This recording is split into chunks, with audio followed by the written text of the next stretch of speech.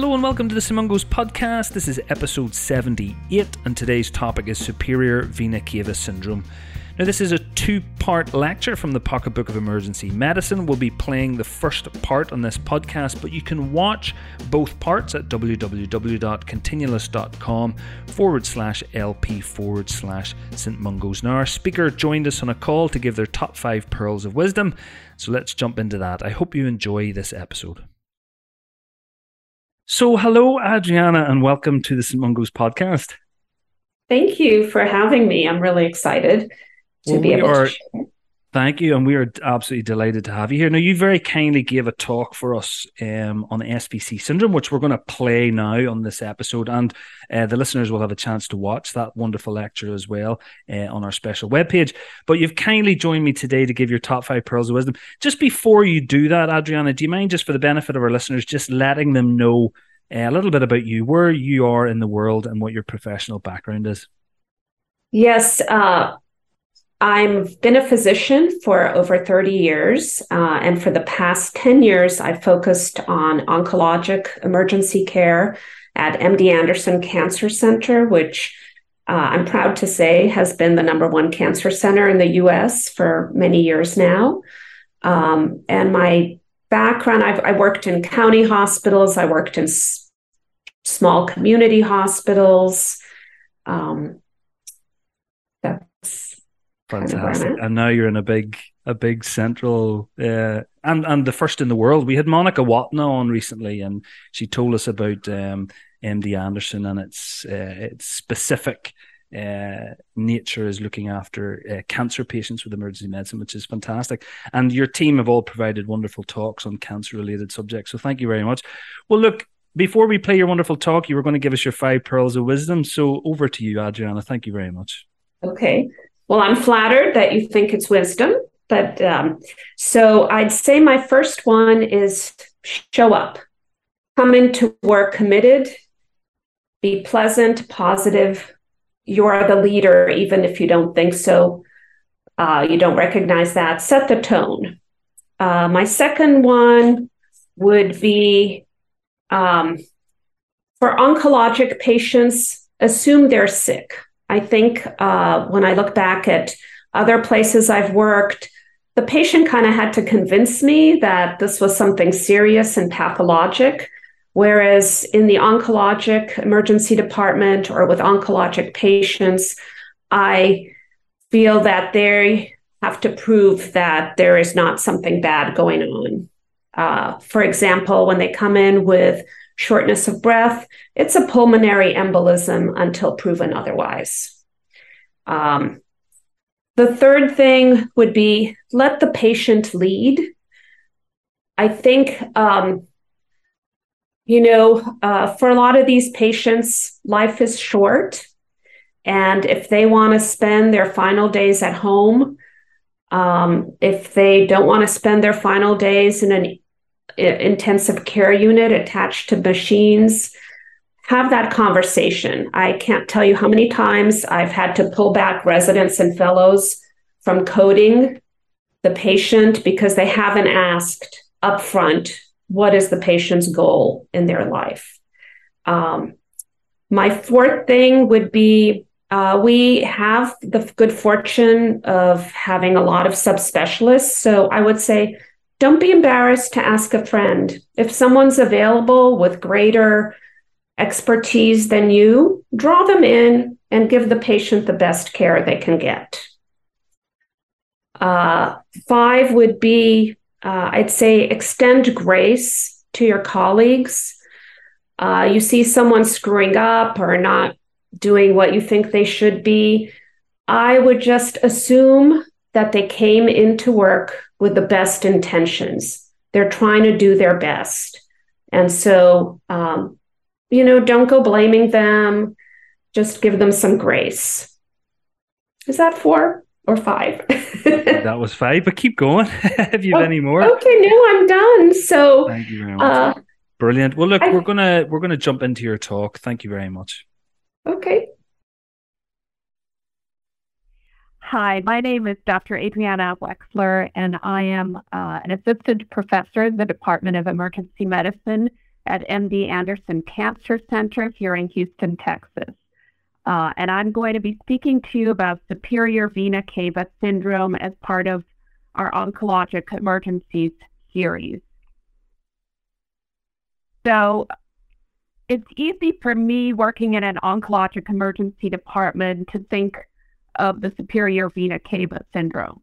Of course, all our patients have cancer and it comes up in the differential. But when I worked in a general emergency department, I probably hadn't thought of it since med school. It was not at the top of my differential ever. So my first objective here is to make sure you don't miss the diagnosis. My second is to help you determine whether it's an emergency, and then finally how to disposition the patient and begin management. Over 60% of the time, SVC is the first presentation of malignancy. So you won't really be expecting superior vena cava syndrome as a complication of cancer because you don't know the patient has cancer, and you won't be looking for a malignancy. The definition of superior vena cava syndrome is decreased venous return to the heart due to the obstruction of the superior vena cava. And as mentioned, our two learning objectives today is to recognize it, determine if it's an emergency, and then manage it. On the right is a diagram from the New England Journal of Medicine review from 2007. That is a seminal article everyone refers to, and frankly, I have not found that much of the data it reports has changed since then. But realistically, you're not going to remember exactly how the azygous vein helped you determine the site of the obstruction, which is one of the main, one of the points made in the article, or what type of stent is best to use.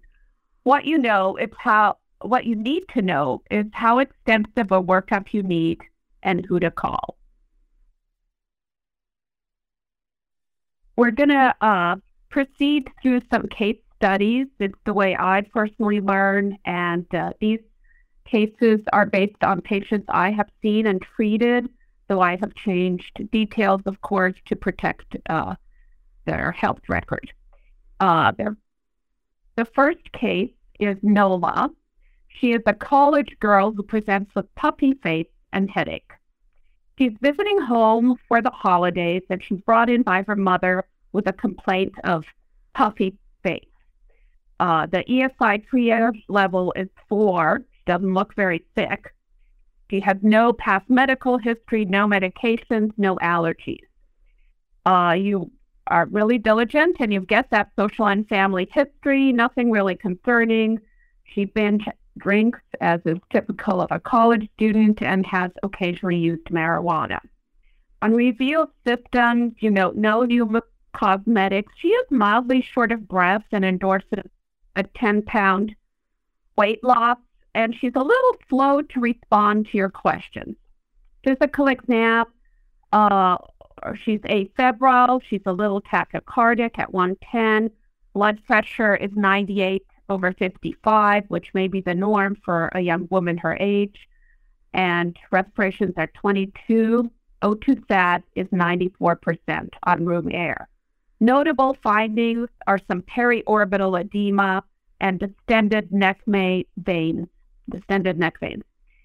You feel some lymphadenopathy in the supraclavicular region, but it's mobile and it doesn't concern you too much. On lung, she's clear, her heart is regular but a little tachycardic, and her abdomen is soft. So this is, of course, not her, but I put this up just to help us visualize facial edema and review our differential diagnosis. Of course, angioedema is what we have to rule out in many of these patients, but it could also be an allergic reaction, particularly to cosmetics in a young woman, some sort of dermatitis that is just presenting. Hypothyroidism in its later stages can give you mixed edema and a lot of swelling, and it does present in this age group. Subcutaneous emphysema is typically a complication of a procedure, but sometimes we see it when a blood bursts. But of course, drug or alcohol abuse, we all know we have to put that in our differential in the emergency department. And so as you're reassuring the family that she just looks a little different because they haven't seen her in a few months, maybe there's a new cosmetic causing an allergic reaction, and you're getting ready to discharge her.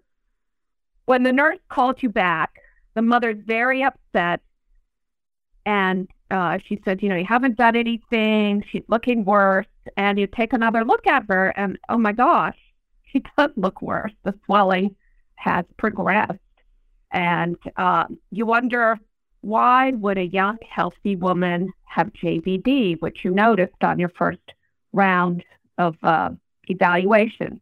So you decide to go ahead and get a chest x-ray. And here's our chest x-ray. It shows a widened mediastinum, a small pleural effusion. So you're like, something's going on here. You expand your differential. What could cause a widened mediastinum, pleural effusion, rapidly progressive facial edema, and JVD? Putting it all together, you revise your differential, think back on your med school lectures, and you remember about something called SVC syndrome and wonder if that's what she might be exhibiting. So how do you make the diagnosis? Well, what are the signs and symptoms? 82% of patients present with facial edema. 63% present with distended neck and sometimes chest vein distension. Often dyspnea is actually only present in about half of the patients. So the three most common presentations, again, are facial edema, neck and chest vein distension, sometimes with collateralization, cough, and or dyspnea. But, note here that half of the patients don't have respiratory symptoms. So you can't dismiss the diagnosis if they are not present. Facial edema may be more prominent in the morning, after you've been recumbent overnight, or in patients if they've been waiting and lying in a gurney in your ER for a long time. Symptoms typically progress over several weeks, not as quickly as we saw in our patient. Less common symptoms include hoarseness, headache or confusion, cyanosis. Once the edema proceeds to the pharynx, airway, or brain, there's a spectrum in presentation from mild hoarseness to stridor and even airway compromise, from headache to confusion and even obtundation or coma. These symptoms denote a more advanced course of SVC with significant obstruction. Our patient Nola had some hoarseness and headache, so her symptoms suggested severe obstruction of the SVC. The final thing I want to show you is this cool sign that you can impress your medical students with. It's called the Pemberton sign, which is demonstrated in the photograph up top. You can watch.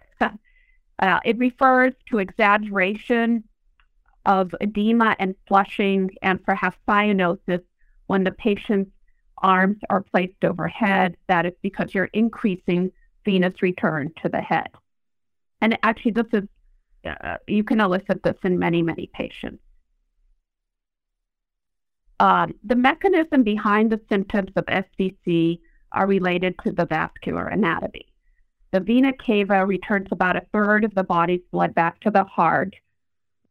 With obstruction, blood backs up into the tributaries of the brachiocephalic and subclavian veins, which is why you get the characteristic venous distension over the chest and sometimes even the abdominal wall. These collaterals are signs of a slowly progressive obstruction from an indolent tumor. If, for example, it's an acute presentation from a thrombus, you would not see these collaterals developing. Obstruction of return flow from the jugular veins can lead to facial edema as well as cerebral and pharyngeal edema, syncope, hypotension, and even hemodynamic compromise, as we've just reviewed. And the symptoms, I'm not going to go through these details, but you can track them to the of vessels that are obstructed here, which are listed brachiocephalic, axillary, subclavian, jugular, lateral thoracic, thoracico-epigastric, and thoracodorsal. Moving on to the etiology of SVC. Originally, when it was first described in the 1700s, it was mainly related to vascular abnormalities such as saccular aortic aneurysm, typically from things like syphilis and TB. And indeed, until about 4 or 5 decades ago, infectious causes accounted for most cases. But now aortic aneurysms have been replaced by malignancy as the most common cause. So intravascular devices, as we place more and more of them, our patients are gaining in incidence, and are up to almost 40% of the cases in some reports, or the percentage of SVC. And it's the most common etiology, of course, in benign cases.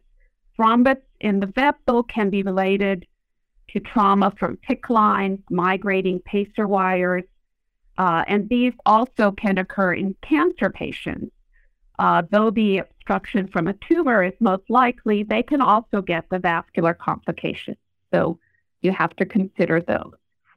I like this simple diagram because it shows the vessels in relation to the adjacent organ structures and how close they are and how susceptible to mass effect the vessels can be.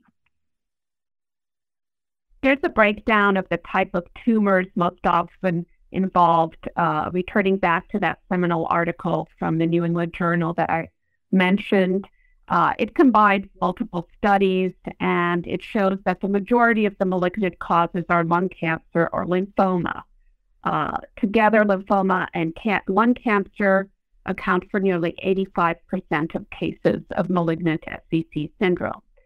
So when you're assessing your patient, take time to broaden your evaluation, looking for symptoms of occult malignancy, weight loss, shortness of breath, excessive fatigue, fevers or night sweats, or symptoms that may help you identify the tumor type. For example, a heavy smoking history and cough that's been chronic and suggestive of lung cancer. If we think back on Nola, she had some symptoms that could have tipped us toward a diagnosis immediately. She had some weight loss, lymphadenopathy, which in her age group could be mononucleosis, but could also be lymphoma, which is the most common cancer, one of the most common cancers to affect her age group. So the diagnosis is really based on having a high index of suspicion based on the clinical picture and recognizing the common symptoms of superior vena cava syndrome that we already discussed. Clinical suspicion is the first and primary factor in making the diagnosis, and imaging will confirm your suspicion. Chest X-ray is always the initial test, and then diagnosis is confirmed by CT. Chest X-ray findings include mediastinal widening, as we saw, a lung mass, pleural effusion, and indwelling devices such as pacer wires or lines. But biopsy is the issue, and ultimately the diagnosis is confirmed on biopsy.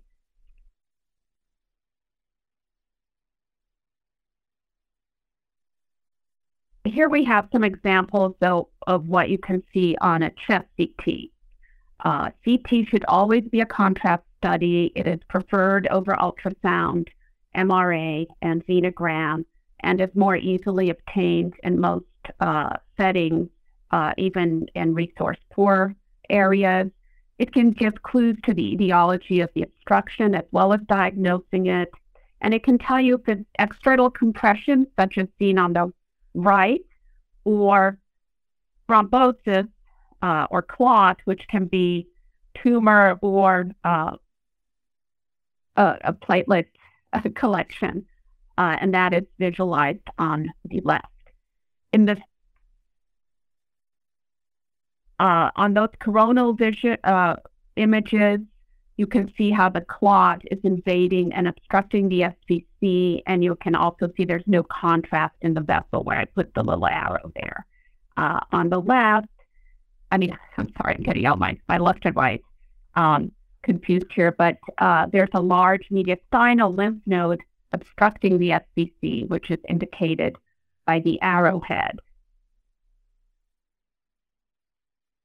Imaging is likely where your evaluation will end in the emergency department, but it is important to have an overall understanding of the diagnosis or what set off the SVC and workup to properly be able to triage the patient. Most SVC syndromes were previously considered emergencies, but now they are more often thought of as an urgency. You can stop and have a cup of coffee and think about the diagnosis, work it up slowly.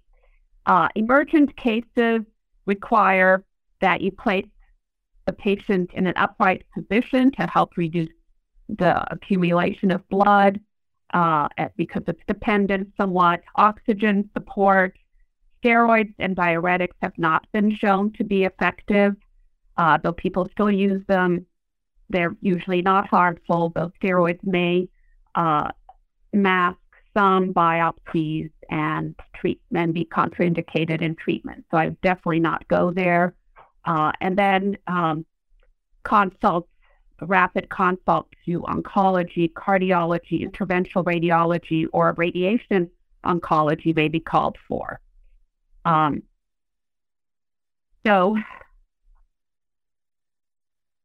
if you have one of those emergent situations, you need to consider whether your institution will be able to manage the patient and have those subspecialties available, readily available. You can't wait necessarily till the next morning. And if not, you may have to transfer the patient. As previously mentioned, over 60% of the time, SVC is the first presentation of the malignancy. So you don't know the type of cancer or the aggressiveness of the tumor in the emergency department, but it is important to know because it will help you understand the response to different treatment modalities and will guide your management of the patient. For example, you have some very chemosensitive cancers such as lymphoma, small cell lung cancer, germ cell tumors that would experience a rapid clinical response from systemic chemotherapy. And so those patients would not necessarily go for interventional radiology or radiation. Whereas less responsive tumors, such as non-small cell lung cancer, may need a stent while treatment is ongoing. As always, issue is the issue, and you go for what's most easily accessible lymph nodes, or in our patient, we could probably do our thoracentesis and get cytology from her pleural effusion. Not many people recommend mediastinoscopy and bronchoscopy because there's respiratory complications and bleeding, and usually with those upper thoracic tumors, it is not that hard to get tissue from lymph nodes. Patients with lymphoma, small cell lung cancer, and germ cell tumors should experience a rapid clinical response from systemic chemotherapy, and interventional treatments like stenting, which are invasive, may not be necessary and are of questionable benefit. So what happened to Nola? Well, she was admitted to the hospital because of the rapid progression of edema and severe obstruction with found on her CT with possible pharyngeal and cerebral effects suggested by her hoarseness and headache. A stent was emergently placed in her SVC. On average, patients with SVC syndrome don't live more than 6 months because it's typically a sign of an advanced cancer, but lymphoma, especially Hodgkin's lymphoma, is extremely treatable in our day and age. And fortunately, our patient responded to chemoradiation, which was started immediately, and she graduated college 2 years later. So that was a happy story. And you made, thanks to your diagnosis. Well, look, Adriana, thank you very much for that wonderful talk. Absolutely fantastic. And the preceding wonderful pearls of wisdom.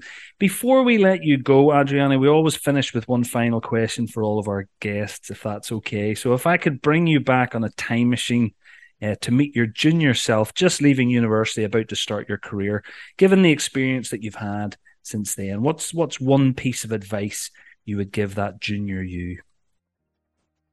I would say you got this to them, because I think it's very stressful coming out, discovering that the buck stops with you. You're the fine. There's no one else to blame, no one else to go up and ask. But you are well trained. You can only help the patient. They're sick. They don't know what's going on. You can only help. Fantastic. That's a wonderful way to end. Well, Adriana, thank you so much for all that you've given us today, and for your wonderful talk, and thank you for joining me. Thank you. Thank you. Appreciate the opportunity. So many thanks again to Adriana for her wonderful talk and the wonderful pearls of wisdom. Remember, you can watch both parts of this lecture at www.continualist.com/LP/St Mungos. Until next time, please take care.